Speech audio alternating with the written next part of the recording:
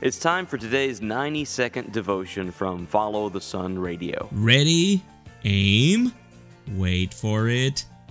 The thought that came to my heart is that sometimes as Christians, we get a little too impatient with the world. We live in a 21st century world where things happen at a breakneck pace. If we have to wait more than 3 minutes for a burger or 30 minutes for an oil change, we feel that our time is wasted. In fact, a study from Kissmetrics.com says that 40% of people who have to wait more than 3 seconds for a website to load abandon their search altogether.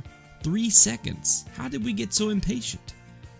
This type of impatience seems to have spilled over into our Christian life. When we pray earnestly to God, we have to understand that we still play by His rules. God hears our prayers. 1 John 5:14 says that if we ask anything according to His will, He heareth us.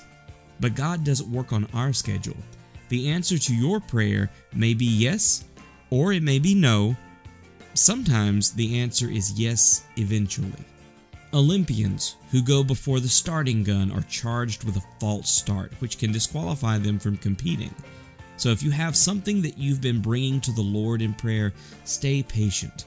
Don't get charged with a false start with God. He hears your cry, and in His time, you will know the answer.